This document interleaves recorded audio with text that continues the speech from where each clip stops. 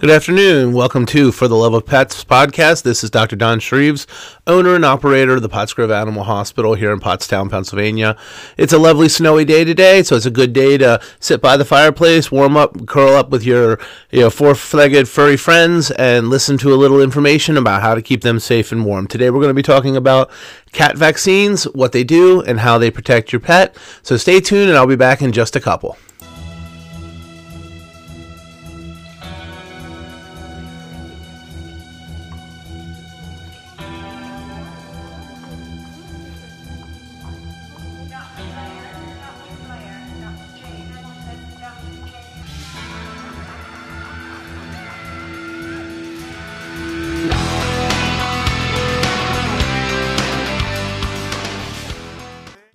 Good day, and welcome again to For the Love of Pets podcast. Again, I'm Dr. Don Shreves, owner and operator of the Pottsgrove Animal Hospital here in Pottstown, PA. And today we're going to be talking about cat vaccines. I hope you've listened to our dog vaccine podcast that we did previously. This one's now going to address the different vaccines available for your kitty cats and why to get them, what they protect them from, what the diseases do, so that we can hopefully educate you a little bit on how to keep your kitty cats safe and warm and healthy. So, we come into the doctor, once a year to get your cats examined and checked up and get them checked up, make sure that they're physically healthy and everything's doing fine. Your doctor's going to talk to you about different vaccines available for your kitties. It's good to know what these vaccines do, what these diseases do, and how they affect your cats so that you know what you're protecting them against. So, the first one we're going to talk about, real simple one, rabies. This is the only one required in cats in Pennsylvania by state law. So it's definitely one you're going to need to get. Obviously, whether your cat is strictly indoor or not, PA law does require all cats and dogs to be rabies vaccinated. So rabies is a virus that's transmitted through the bite of an infected animal. So what happens is this virus travels through the peripheral nerves and eventually moves its way up to the brain, where it starts to eat away at the brain tissue and cause destruction of the nerves up there. It then will travel down into the salivary glands, where it is excreted out in the saliva and prepared to infect another animal through the bite of the infected animal. What we tend to see with rabies is, of course, abnormal aggressiveness, abnormal tendencies to be disoriented. We see neurologic problems, essentially, okay? It is a fatal disease in dogs and cats and people as well, and basically all warm-blooded animals are susceptible to the virus. As I said, it's transmitted by an animal bite, and things like bats, skunks, foxes, raccoons, all are commonly wild animals that are infected by rabies. It is difficult to diagnose because there are no blood tests, because, as I said, it travels in the peripheral nerves. So the only real way to test it and verify that an animal does or doesn't have rabies is, unfortunately, to test the brain tissue, which unfortunately means that you have to euthanize the animal to do that. So it's better to protect your animal, especially if they're going to be going outside. But even if they're not, bats can get into a home. Wild animals can work their way in through different areas into your homes and your attics and potentially expose your family and your animals to rabies. So the vaccination is by far the best control for rabies.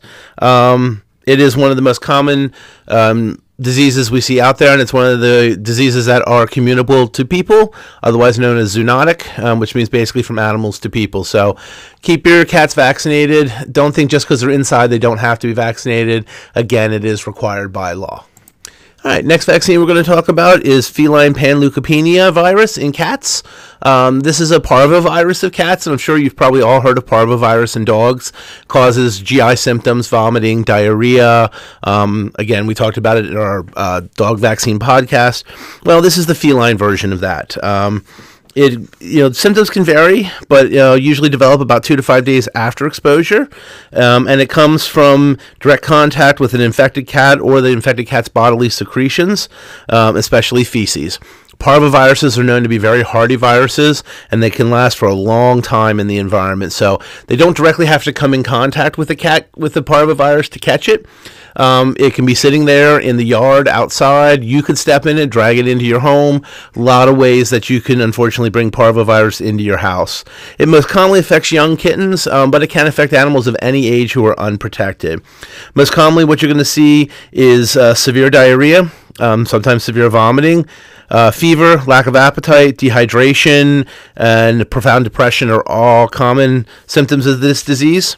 And then cats can often develop a secondary pneumonia caused by it, which unfortunately leads to a very high mortality rate with this virus. So again, it's something you want to protect your cat against. It is part of your normal distemper vaccine. Now, just like in dogs, your distemper vaccine is not just distemper. It's a multitude of different diseases we're protecting against.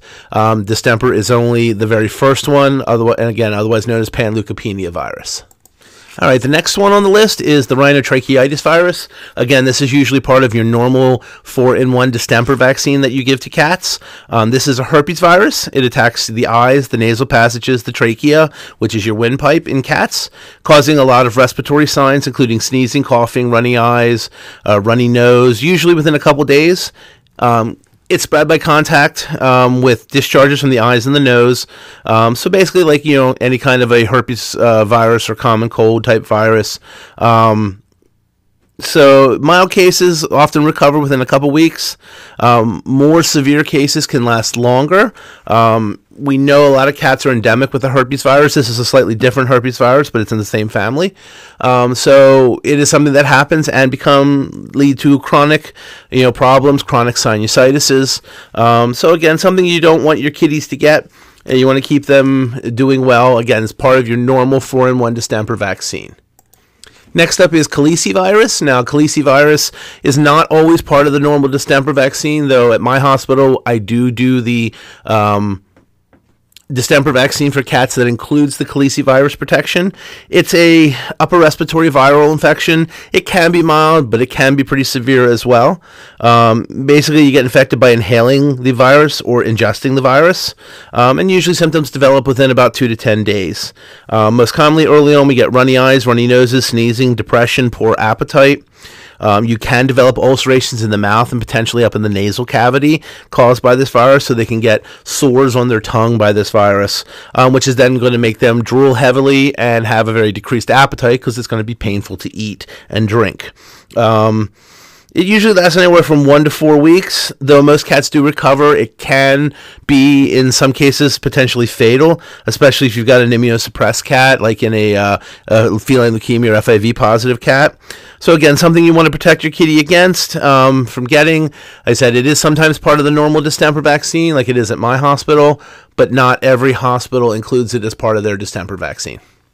So make sure you ask your veterinarian whether they're using a distemper vaccine, which includes the calicivirus. All right, the last part of your normal distemper vaccine is the feline pneumonitis infection caused by Chlamydia psittacine. It's a microorganism. It's not a virus. It more resembles a bacterium. Okay, there are various strains that can affect animals and potentially people as well. It most commonly causes a conjunctivitis type syndrome, which is a swelling and inflammation in the pink tissue around the eye. So they get swollen, they get congested, you get red tissues surrounding the clear part of the cornea. You can get small blisters potentially in the conjunctiva. Usually one eye starts off in one eye and eventually within about 1 to 2 weeks migrates to the other eye. Again, it is spread by contact of fluid from the eyes, kind of like, say it's kind of like a nasty version of pink eye. Okay, not something you want to have, not something you want to pass from one kitty to another. So make sure if you're handling a cat that may potentially have been infected by the chlamydial infection in the conjunctiva, wash your hands afterwards before handing other animals. Some individuals are more likely to get this than others just because of the way their immune systems. But again, it's just not a disease you really want your kitties getting. So protect them with the distemper vaccine and make sure you just promote good hygiene after handling the animals. All right, now we're going to talk about a couple of viruses that are a little more selective and a little more rare in some cases. And there are vaccinations against them. Some are better than others. But They are ones that can be a little more selective. Not all cats necessarily have to have them, but certainly it's never a bad idea to protect your cats against these viruses, depending on the situation, whether they're indoors, indoor, outdoor, strictly outdoors, whether they're part of a potential colony of cats outside, or if there's a lot of stray cats within your area that they may come in contact with. So the first one we're going to talk about is the feline leukemia virus. Okay, this is a virus cats get. Generally, it gets either from cat-to-cat contact, or it can also be contracted from mom before they're born, while in utero. Okay, not all cats that are exposed to feline leukemia become permanently infected. There is a percentage that do become, and approximately 30% of the cats that are exposed do remain positive their entire life. And about 10% of the virus can become dormant or inactive in the body, in which case it can certainly activate later on. What it potentially does is suppresses the immune system, so that these cats are immunosuppressed, so they're much more susceptible to other viruses, other infections. It can also affect the bone marrow, which can cause anemias. It has also been known to trigger off the growth of certain kinds of tumors. So it has, there's not one specific sign or symptom of feline leukemia. Now, there is a blood test for this virus, and I do recommend testing all cats that have not been tested, and especially kittens, especially if you don't know where they've come from, if they were stray or you just got them, somebody had a box along the side of the road that said free kittens and you picked one up. That would be a good one to make sure you get tested. You want to make sure they don't have it. If they don't have it, that means they didn't get anything from mom, which is good. And then now the question is, do you protect them or not? Now, I like to encourage people to protect against feline leukemia, at least for the first year of age, because kittens are kittens, and unfortunately sometimes they will make a break for it. They will try to get outside or get away if they see an opening, and in which case, if they do, you want to make sure they're protected. You want to make sure they're safe while they're out there in the world until you can find them and get them back. And you might be able to get them back real quick. You may not necessarily get them back real fast, in which case, God knows what they may come in contact with, but you want them protected, because the unfortunate thing is if they get feline leukemia, we can't get rid of it. It is a lifelong infection, and it is definitely, in a lot of cases, going to shorten their lifespan. So it's just better to keep them safe than sorry. If after a year you can say to me, hey, they're not trying to get out, a lot of times we can bypass the vaccine at that point, or we can continue it again just as a safety precaution. I leave that choice up to the owners, but for that first year, it's definitely a good thing to do the test and then do the vaccine. All right, now we're going to talk about a virus that's very often thought about in conjunction with the feline leukemia virus we just talked about, and that's the feline AIDS virus, or the FIV virus. It's very strikingly similar to the human immunodeficiency virus, which is HIV, that causes AIDS in people. It's found in most parts of the world. Virus samples have actually been found in serums dating back to the late 1960s, so it's been around for a while. It's present in the saliva of affected cats, and most commonly goes through biting. So most of the time it's transmitted by a fight, which is a lot harder to transmit than if it's through respiratory secretions or other bodily secretions like leukemia can be. This one is not passed on through the placenta in a pregnant queen, but rather through the milk when the kittens are nursing. So an FIV positive queen can certainly pass it on to her kittens through the milk. A lot of time it's divided into 3 stages when we see actual infections: the subclinical, the acute, the subclinical, and the chronic. The acute stage lasts between 3 and 6 months and usually see mild illnesses, intermittent short episodes of lethargy, decreased appetite, and fever. Most of the time, owners don't even really notice this stage. The next stage, the subclinical stage, can last from months to years, where they appear healthy, but their immune systems are slowly deteriorating. And then, of course, in the chronic, problems is, where it becomes unfortunately fatal, and they lose their body weight, they don't eat. A lot of cats will have recurrent stomatitis when they're FIV positive, which is a severe, painful inflammation in the mouth. Other respiratory infections, intestinal disease, fungal disease, anything that can really infect the body that's been suppressed because of the virus is usually what causes the death of the animal, unfortunately. Most average time from diagnosis to death is on average about 5 years. It is not infective to people, so it's not something that could be transmitted to people. So if you have an FIV positive cat, you don't have to worry about yourself. Of course, there is always the potential contagion to other cats.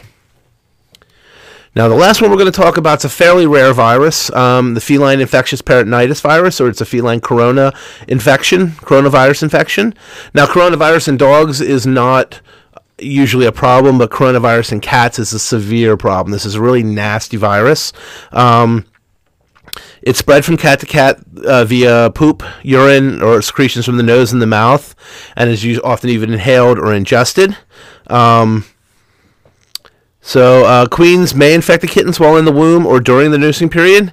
Purebred cats do seem to be a little more at risk of FIP than non-purebred cats. Okay, it has two distinct forms that we know of: the wet form and the dry form.